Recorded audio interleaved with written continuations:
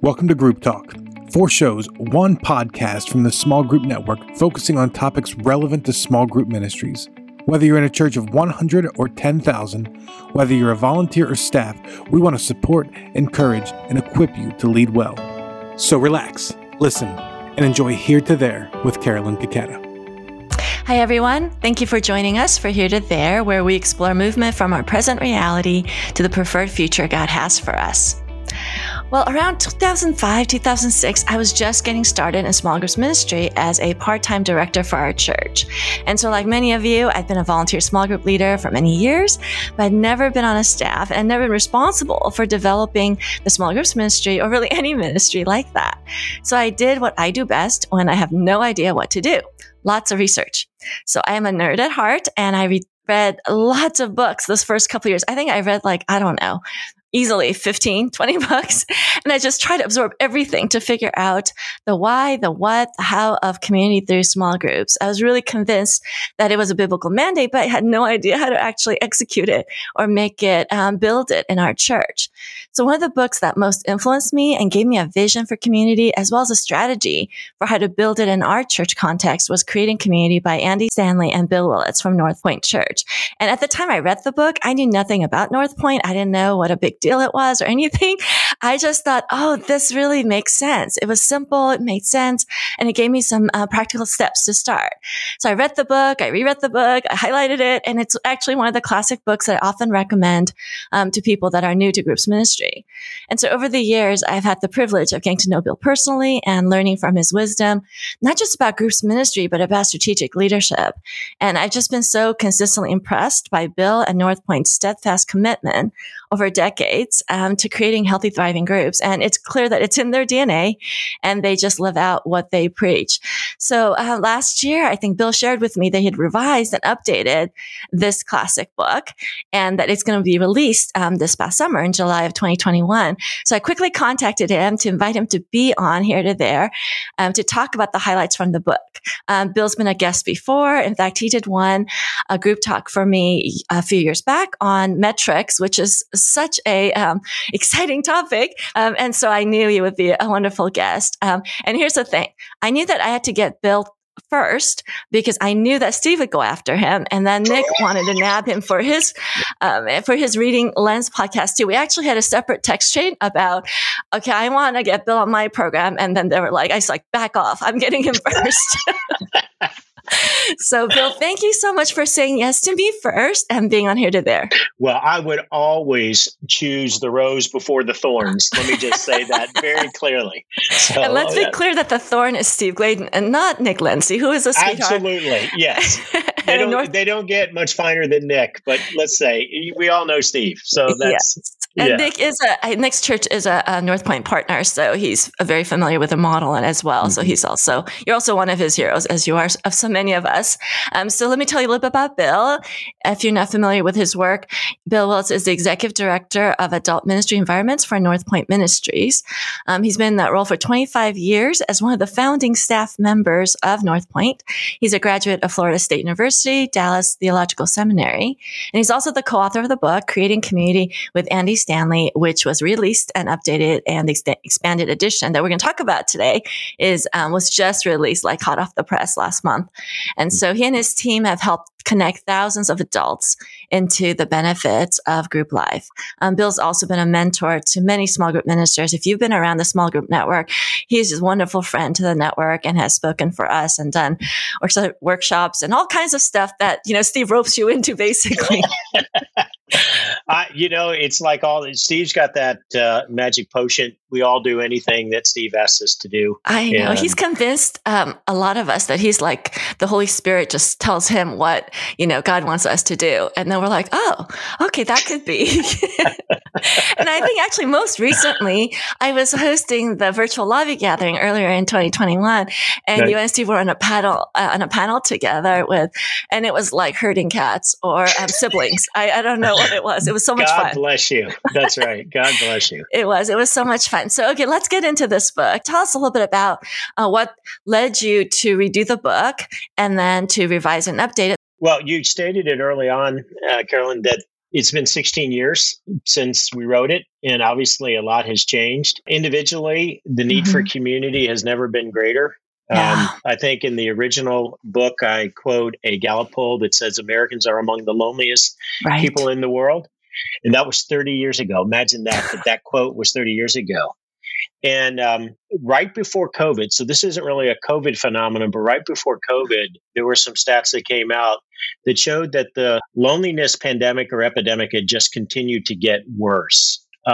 Here's a startling thought. Gen Z, the digital native generation, is called the loneliest generation ever and is in worse physical health and mental health than the older generations before it, which is just tragic because you always want the next generation to have something better and thrive more than you did.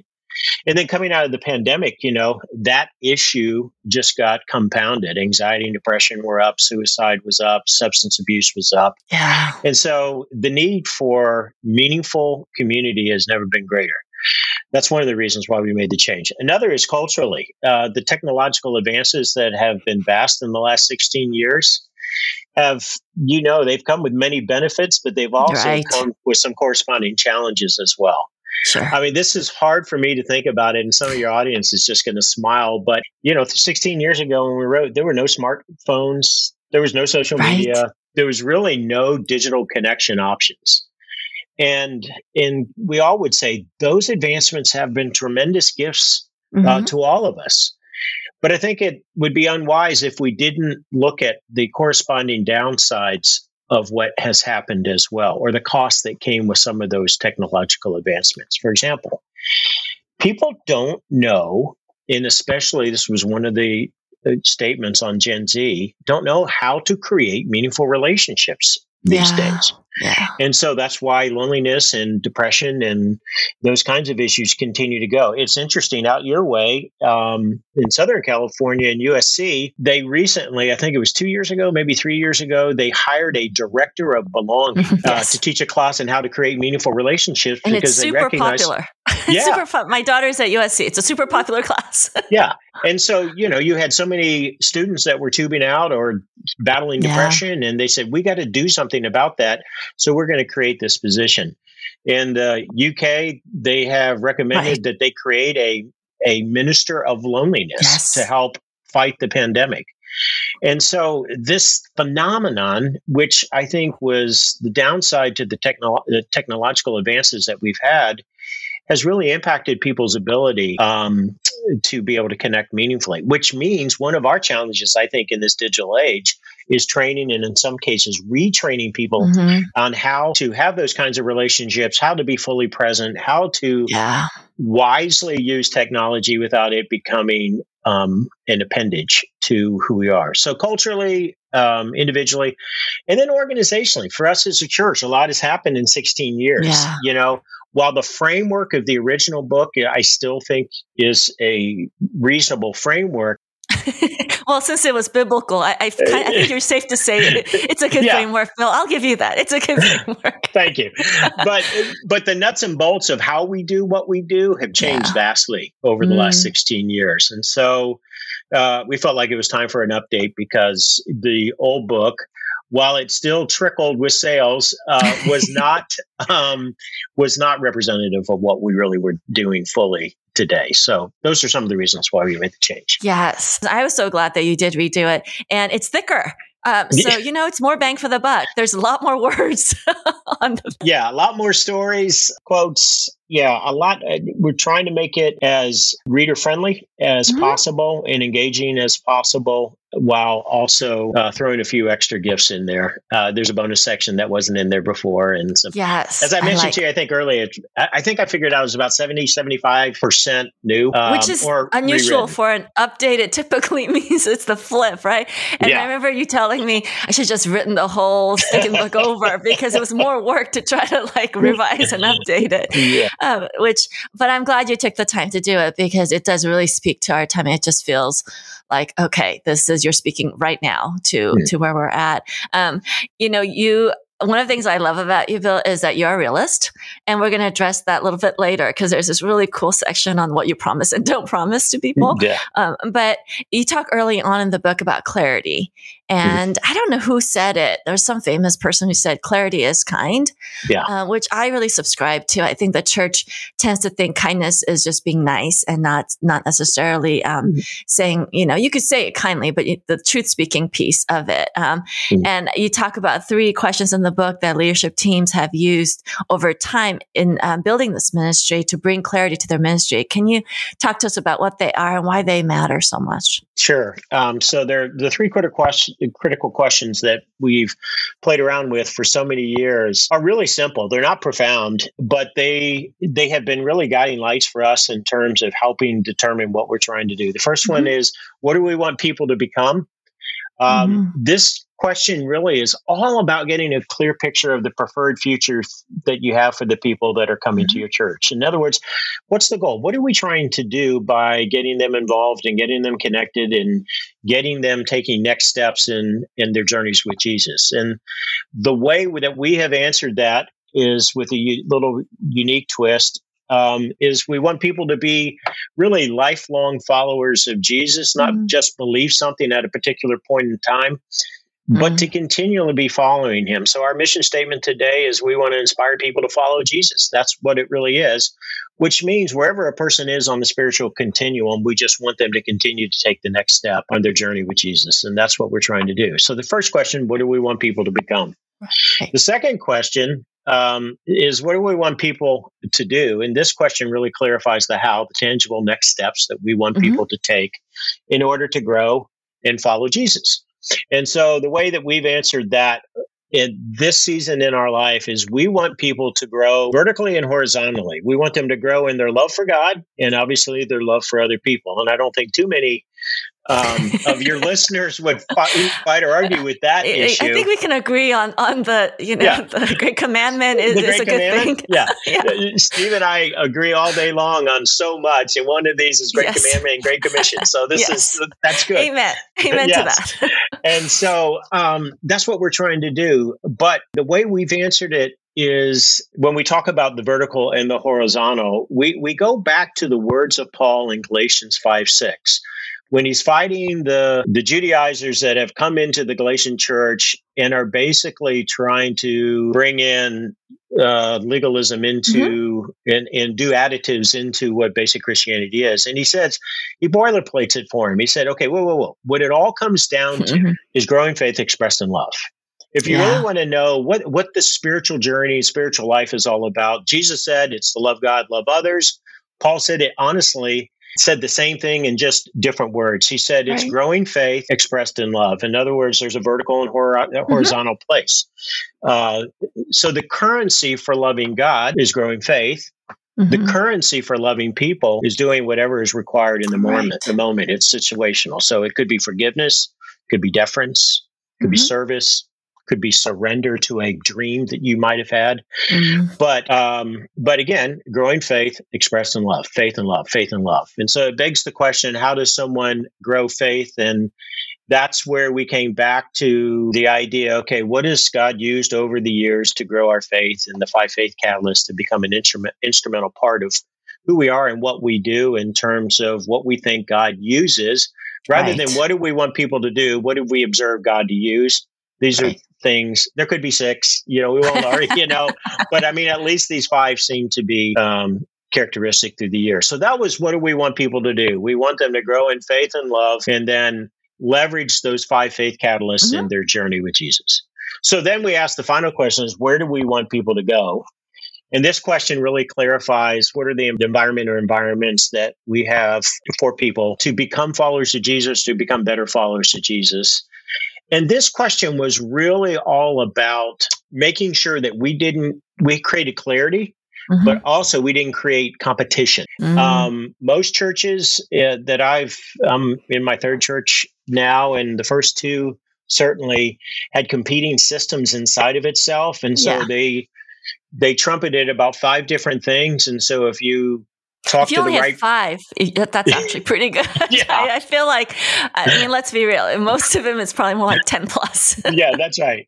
That's right. So this was, okay, we want clarity so that our messaging is the same, whether it's a kid or whether it's adult. We want to drive people towards a similar destination. And that for us is a small group environment, an appropriate one. And we have different ones, but the destination is the same. Now, we've created 3 different types of group tracks depending on where a person is on their journey, but the destination is still the same. It's the small group. Right. So it's like these leadership questions. You can ask of it more in a macro fashion about the church as a whole. But for many of our listeners who are more second, third chair people and managing one piece of it, you can also ask of it more micro in relation to the specific ministry, because I think those questions are still valid. What do we want in terms of our leaders or our volunteers, where we want them to go? How do we want to help them get there? And you do later on in the chapter, you do talk about strategies being, easy and obvious, which I think is really helpful. It's interesting. Some of the things in the book, you're like, yeah, I know this. Like, why am I not doing this? That's kind of my experience. Like, yeah, I know this is true. Not, and go, okay, but why are we not doing it?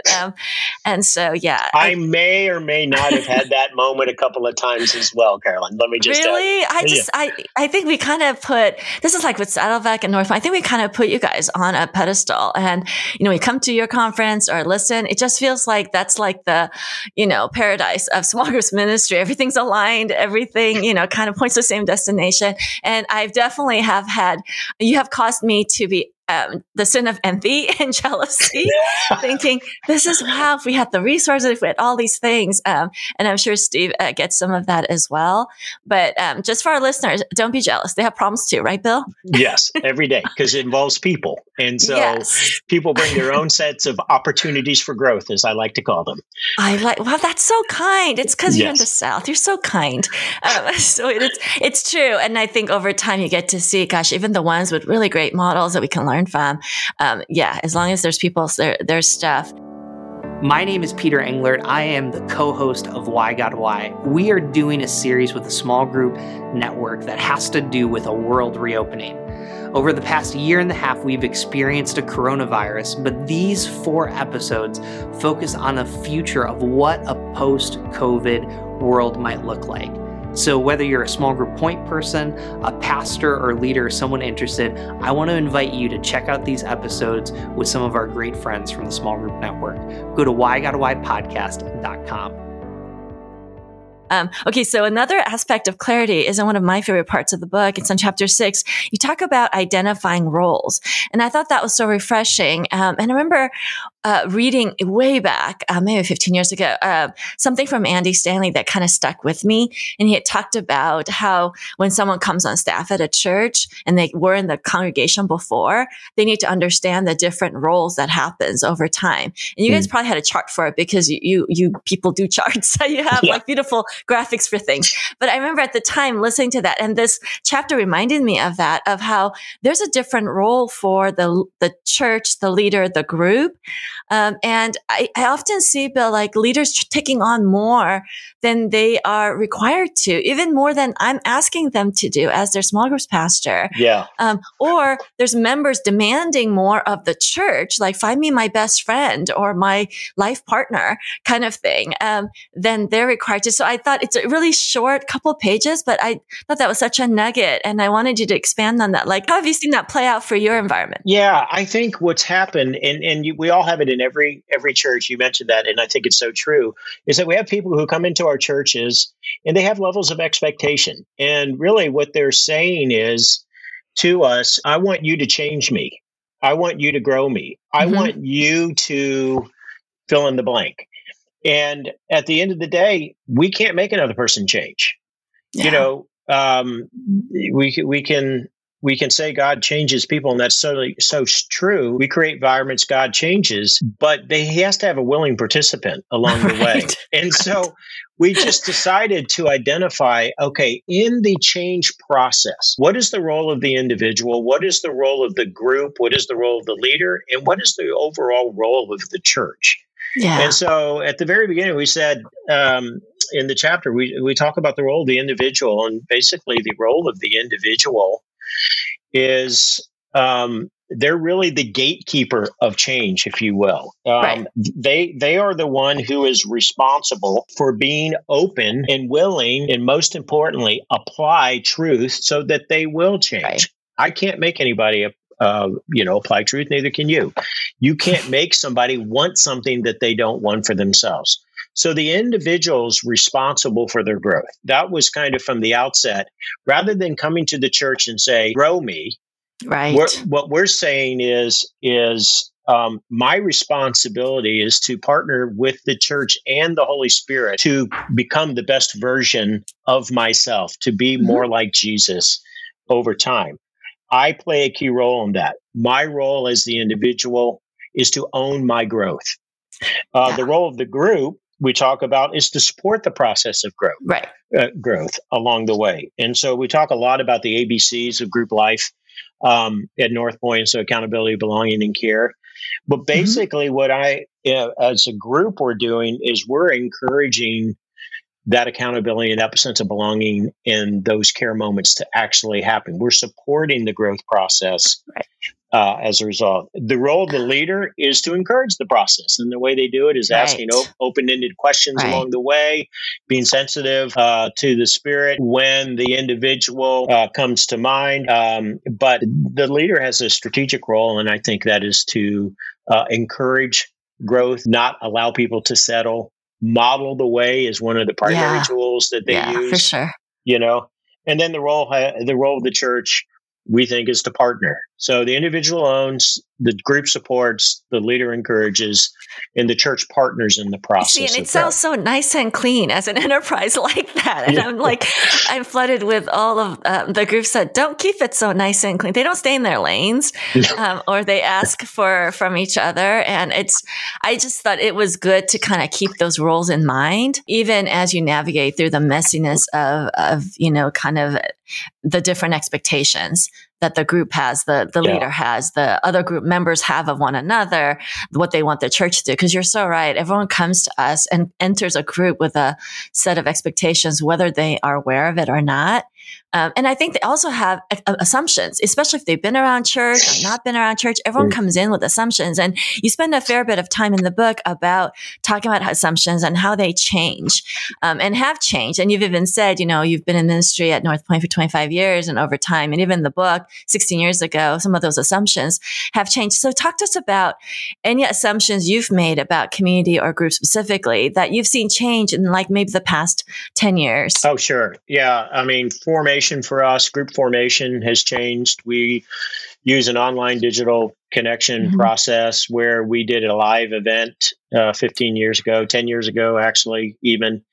And so now you've moved on from the live event, and there's all these churches that follow your previous model, and they're still doing Connection Point.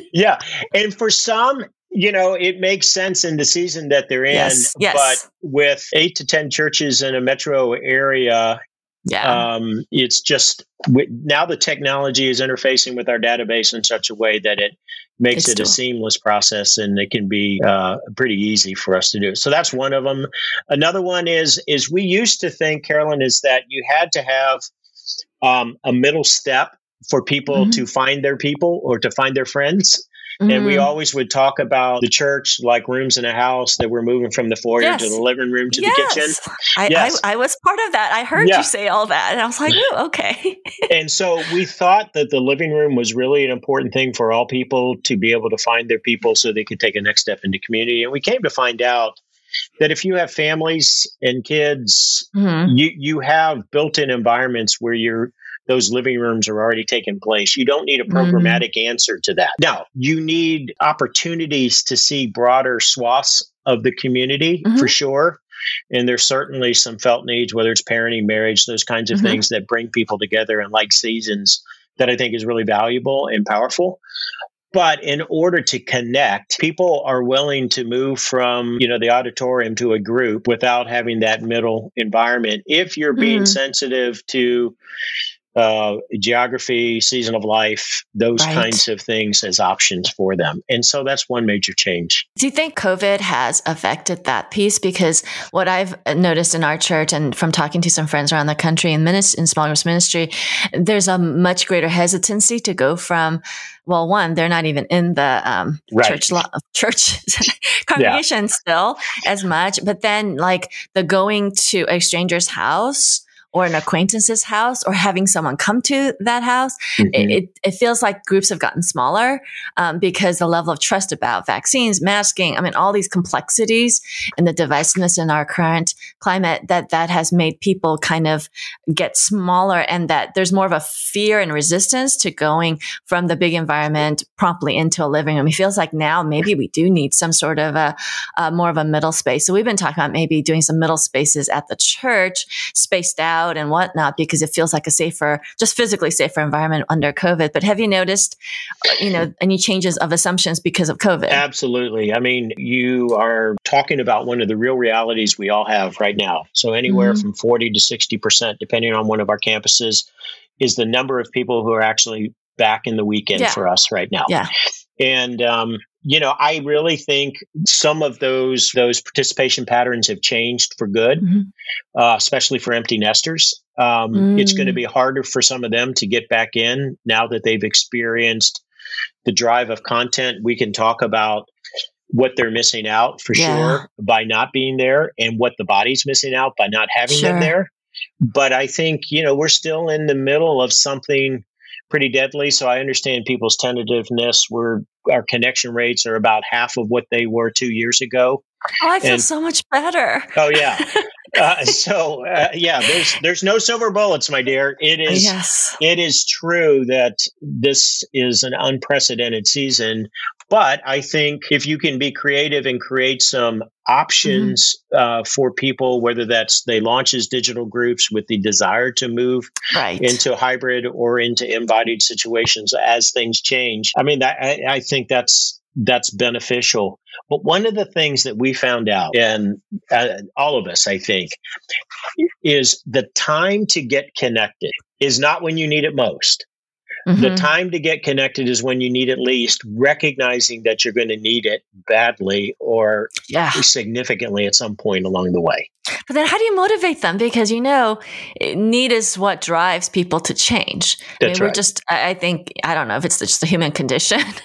I absolutely agree with you, Bill. I think people, and we've seen this when we had catastrophes, like we had fires here, we had different catastrophes where people realize, or COVID, realize I don't have a support system. I'm not connected deeply in relationship with anyone at church. But by that point, it's like too late because you need to build it before. So any advice on how do you help people see that need and want to do something about it before the need is pressing? Yeah, I think how we're marketing and advertising for groups is one of the ways that we can address that issue. I mean, we come at it obviously multiple ways. Sometimes it's relational, sometimes it's pastoral, pastoral care kind of setting to be supports and to comfort one another, when tragedy hits and who's in your circle to help you do that well. We do that from growth standpoint. So I think it's taking different tacks. One of the things we're looking at and trying at a couple of campuses right now that has been helpful this go around, and I mean this go around like right now, has been we've done gatherings for two groups in particular. One was for those newly married.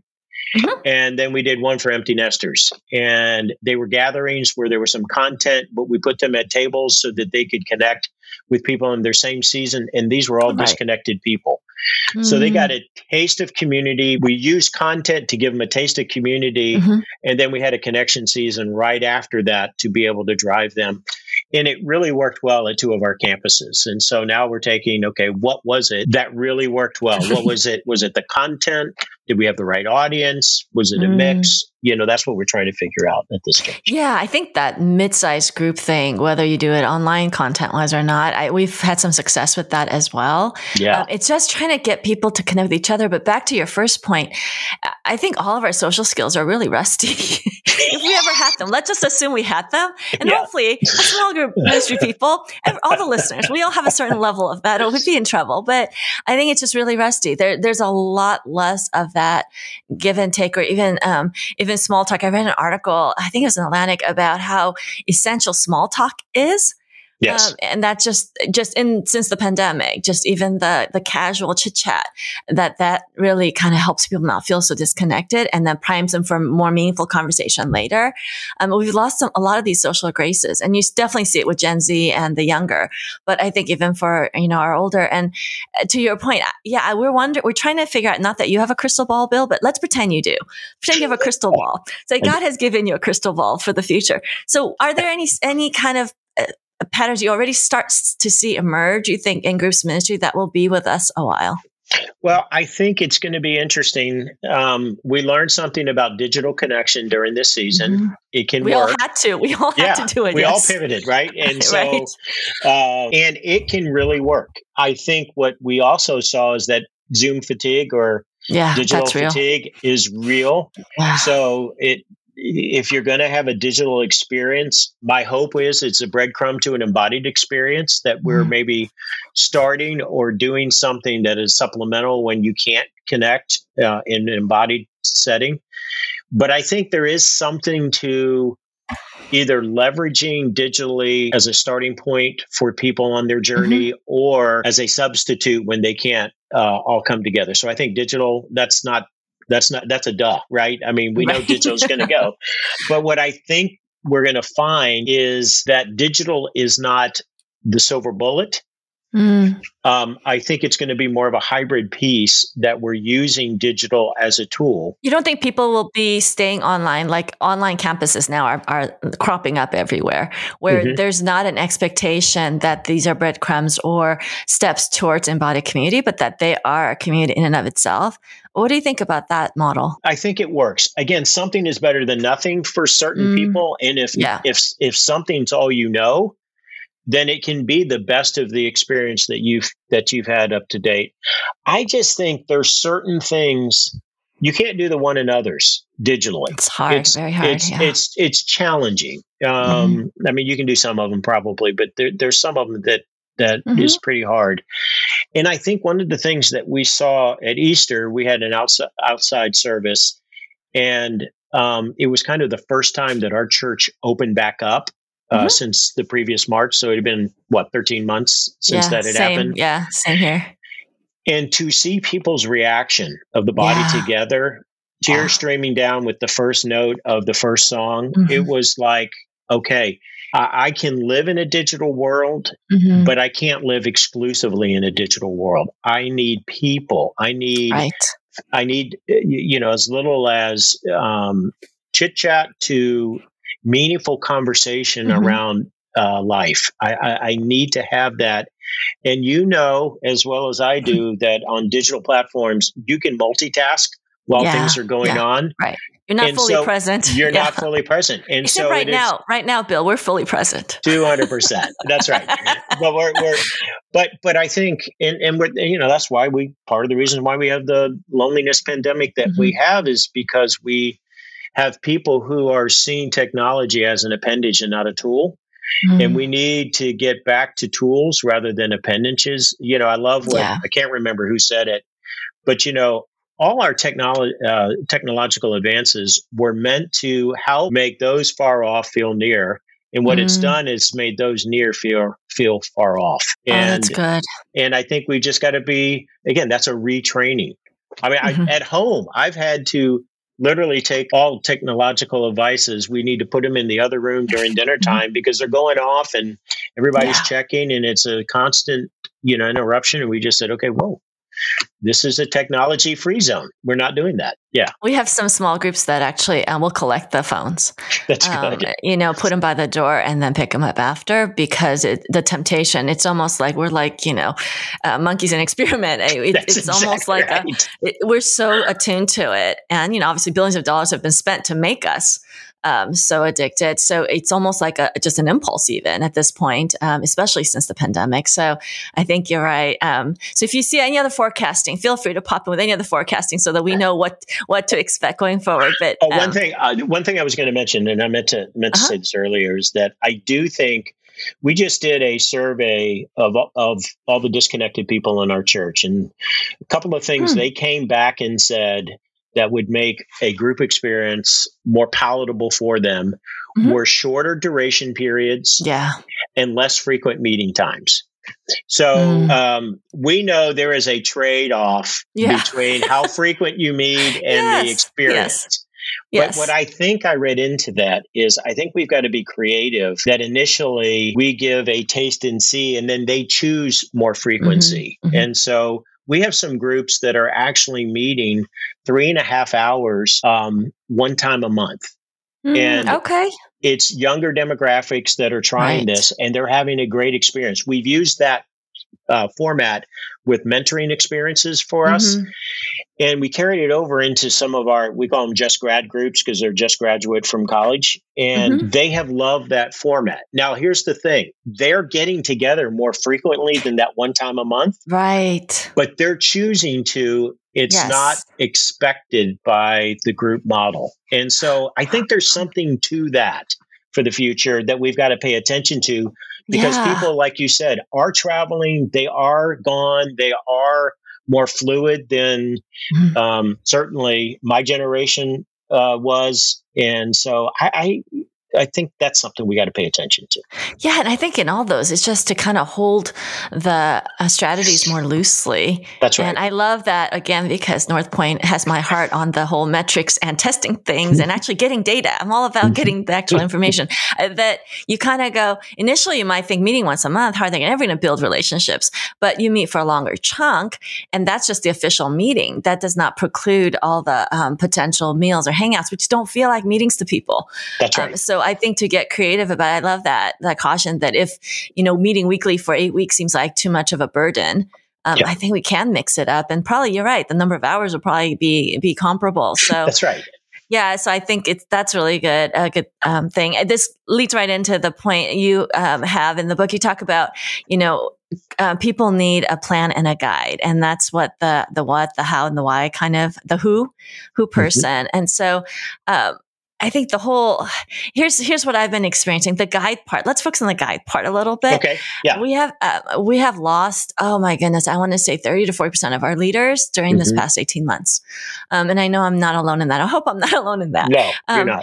So many people have just, and none of them have said because, you guys aren't supporting us or we don't like your church. It was mostly just because life just got too hard. For the most part, life got too hard. Circumstances changed.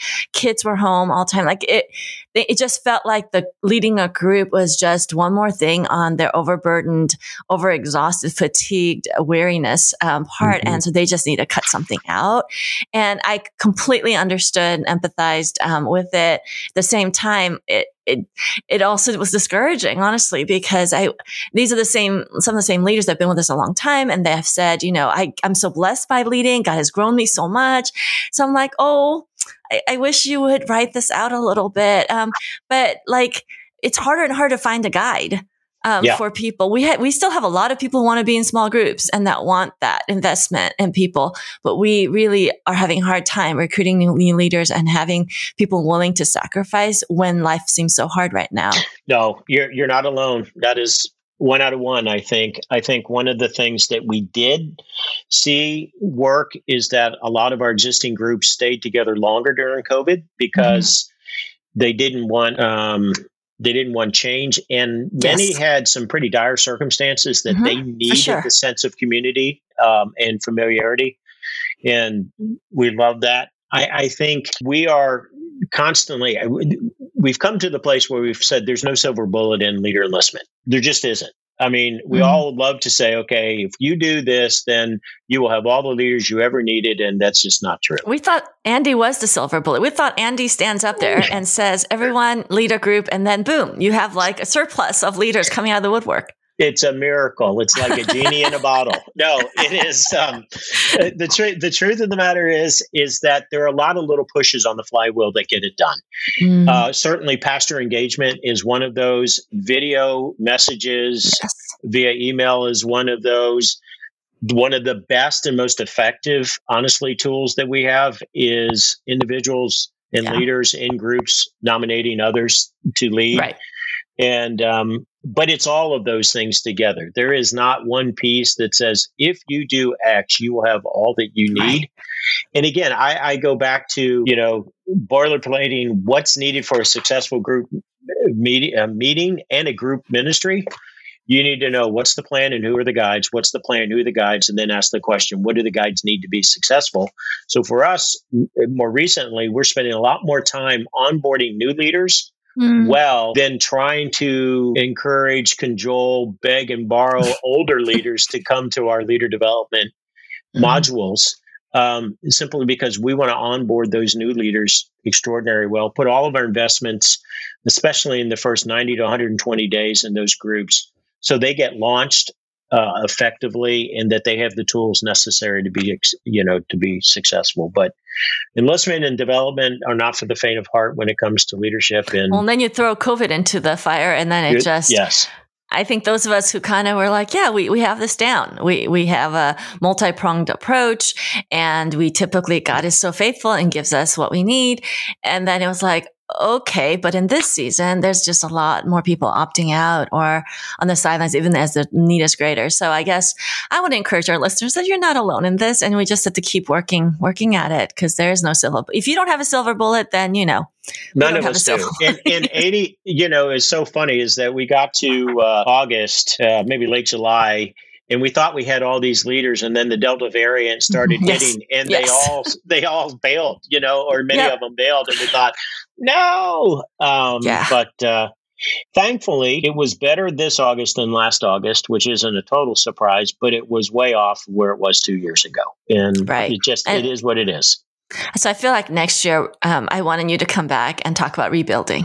That's going to be the big topic. Hopefully, God willing, we'll be past enough of COVID and the various variants so that, hopefully by September 2022, we can start talking about how to rebuild, and maybe rebuild in a healthier, better way than we had previously. So that's my hope. In my more hopeful days, Bill, that's where I go. Yes. In the day-to-day, I'm like, oh my goodness, this is probably the hardest season of ministry in my 15, 16 years. Hey, all you beautiful small group point people out there, Jason Banzoff here, Group Talk producer. And you know what? We are excited because we are less than a month away from the biggest event of the year, and you are not going to want to miss it. The Small Group Network is very excited to present the Fall Virtual Lobby on October 7th. Our biggest and most popular event of the year is now going to be a virtual event this fall. The theme for the conference is leadership, and will feature main session speakers Bill Donahue, Dave Alford, and more. We will also be hosting over 10 breakout sessions, all of which will be available on demand following the live event for all registered attendees. Come ready for world-class leadership development, amazing breakout sessions, plenty of discussions and Q&A time, and a chance to make some great new friends.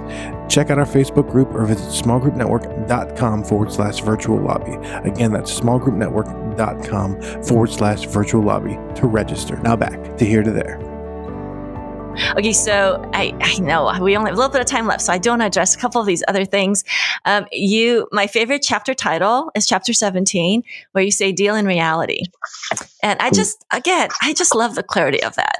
Tell me why you named it this and what you see in churches broadly, because you go and speak in a lot of churches, and the idea of what do you think churches do when they're not dealing in reality? Well, the whole idea is that many times, because we have a biblical ideal, that we're pursuing that biblical ideal and forget we live in a real world.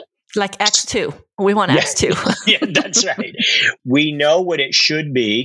We know Acts 2 and Acts 6 should be normative for the church, and then we actually go to church and it's not normative. And because there's people, we're there because we're there. Exactly. It's one out of one. And so I think, asking the question, am I creating an ideal or a real environment? And I think you can have ideal desires. It's kind of like marriage.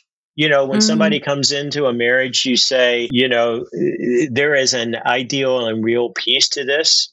Ideally, I want to love Terry consistently. I want to love her like Christ loves the church. And I have good days and bad days. And some days I do that better than others. And some days I fail miserably at doing that. And so, it's great to have desires, but they're different than expectations. And I think when we talk about dealing in reality, the expectations that we set for our ministries and the desires we set for our ministries, we just need to be clear. What's a desire? What's an expectation? What's a desire? What's an expectation? And then how do we keep ourselves from judging and being critical? I'm speaking for a friend, asking for a friend. Right. I have those friends. Of people who don't seem to align with with the desires. Like, it's when people bow out, or when there's just a lot of resistance on the individual role level, or on the member or the group leader level. Like, I have to really battle like judging that, and instead go, okay, this is where they're at. Yeah. What can they do? Not what can't they do, and the ideal that I would want them to do. And, if you've experienced that at all, or seen that played out maybe on your staff. Carolyn, I have no idea what you're talking about. I don't know what you're saying. Yeah, this is why I can never work at North Point, because clearly I have these deficiencies. It's nirvana. There's nothing that ever goes wrong. No, of course so. I think that one of the things that we have to train, and we're doing that right now with leaders, is we're not just training them on how to be effective leaders. We're training them on to choose their battles wisely. And so we're talking a lot about the difference between what's core and what's peripheral in belief. What is it core to mean to be a Christian? And what is important, and what's not disturbing if people have differing points of view? So we've created an assessment, and we walk leaders through, because what I've found is that the most ardent and passionate people have made something that's peripheral core. Right. And so they have kind of, again, they're not dealing in reality, and they haven't even thought through. I remember training we asked 20 questions on this questionnaire, and they go through and rate 1 to 3. If it's critical, important, or not critical. And a person who had put 13 ones was sitting next to somebody who had 4 ones. Right. And they were friends. And the guy who had 13 ones goes, "Wow, I must be pretty tightly wound." To which his wife said, "Yes, you are." And so it's marriage therapy as well as leader training. It was awesome. But he hadn't thought through the implications of the world that he had created.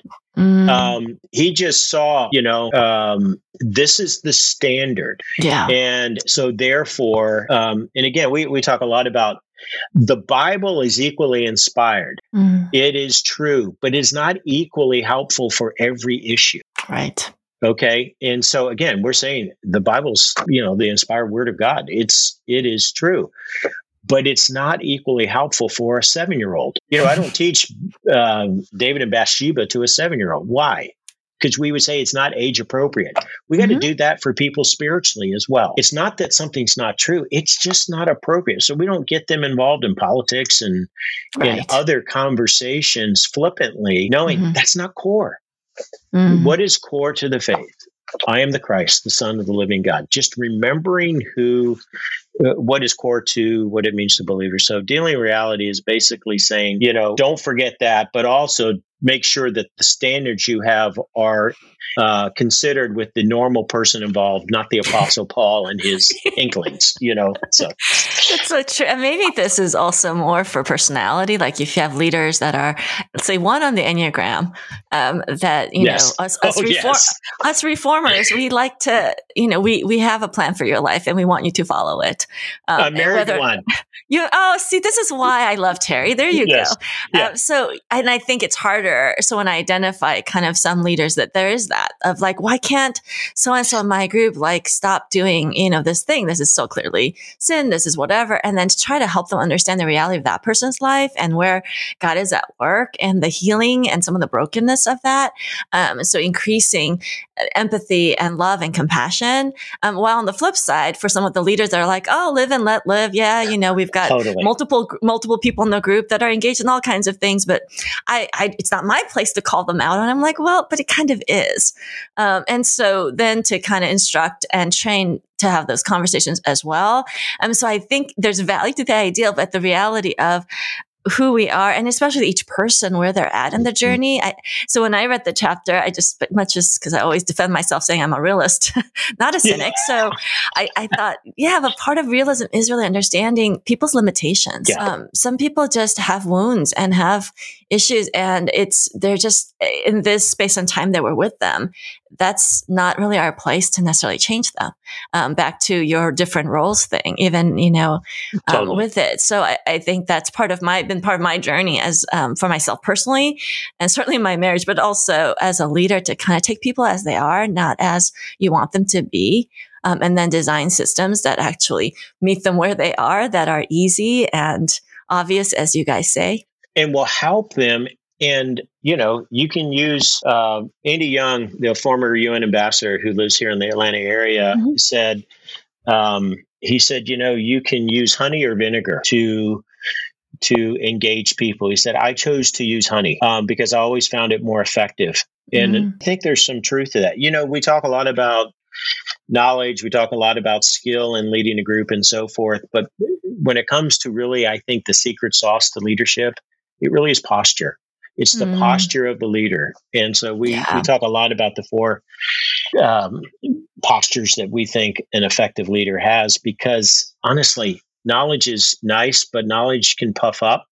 Yes. Skill is great, but we can put our trust in skill and not in the Lord who's using those skills.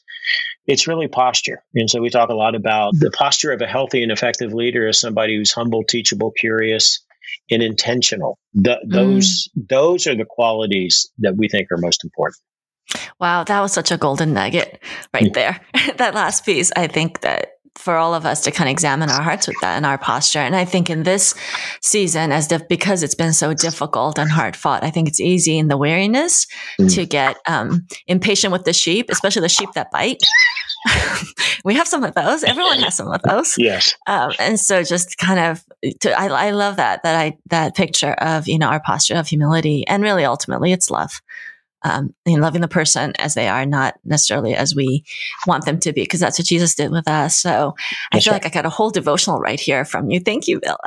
Okay, last question. So if you are sitting down having a cup of coffee with each person listening, if you are doing that to our listeners, that are all serving so faithful in their local churches, what conversation would you want to have with them? What would you want to say, and what would you want to ask? Yeah, the first thing I would say is thank you for what you're doing, because what you're doing is helping make God's dream of relationship with Him and others a reality. That's ultimately what you're doing. And doing that is mission critical and so very important. It's not just a nice to do, obviously. You're creating pathways not only of understanding and belief, but of model. You're modeling the way for people, what it means to connect well with God and with others. And so thank you would be the first thing. Then I would always say, always look for ways to innovate.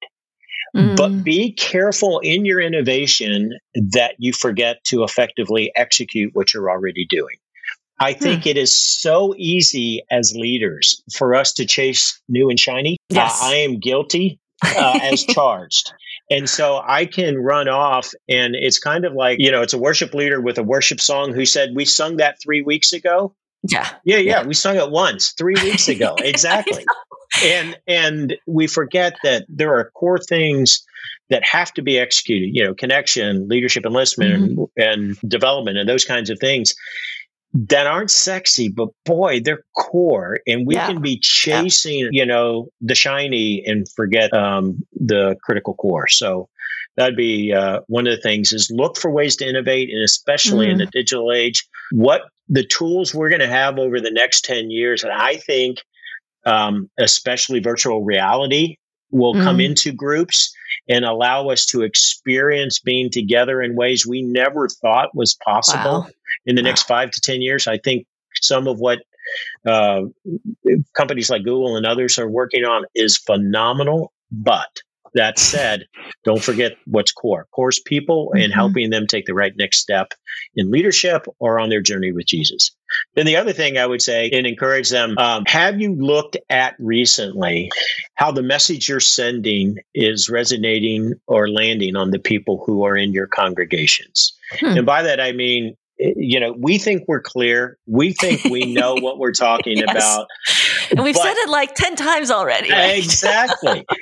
But what are they hearing? Because communication is not what I say, it's what you hear. And so you know this, I'm a big fan of surveying attendees and finding out, okay, we think they think this, but what are they actually saying to us and finding out? And so ask attendees what they're hearing, what they're saying. Do they even know the purpose of a group? Do they know how to get into a group? Do they, what have we actually said to them, promised to them, and then what are they hearing along the way? When you said, what have you promised them? It made me think that you talk about the 4 promises. Yes. In the book. So can we interject with what they are? Absolutely. Yeah. Okay. So this has to be probably my favorite part of the book that you said, here's only the 4 promises. I so appreciate this.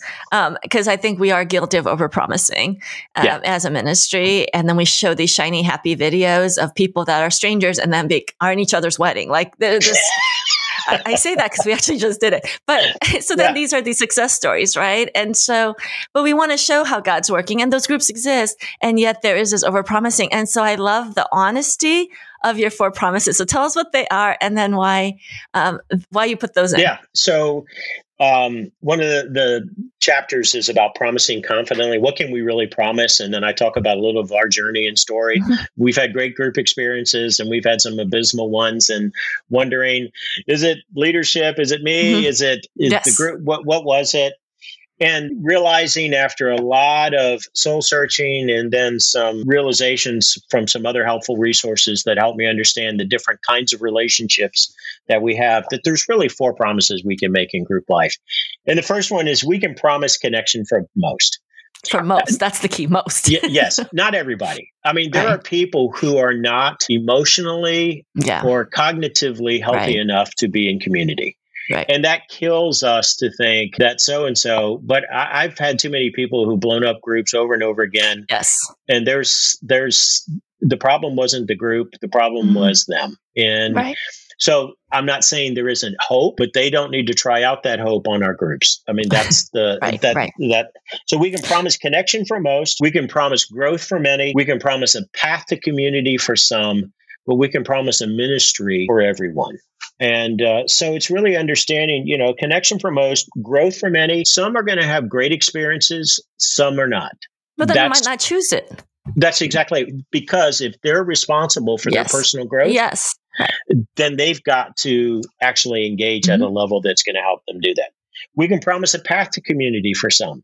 Not community for everyone. Now, I think what's important here, we can promise connection, but we can't promise community. Community is that concentric circle of those intimates that you have in your life who are the real and raw relationships, who know everything, who are going to push the right buttons when they need to be pushed to help propel you to believe what you need to remember and to not believe what is not true. And so those are the friends in our lives that are those real and raw. They're the spousal relationships we have. You're not going to have that in every group, because every group's not the same, because every relationship's not the same. And so you can promise it.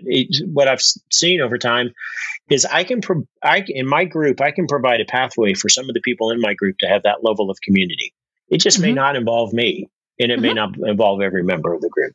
Right. And I think that to be okay with that absolutely. If you have a group of 10 and 4 of them are tight with each other, that's actually a success. That's right.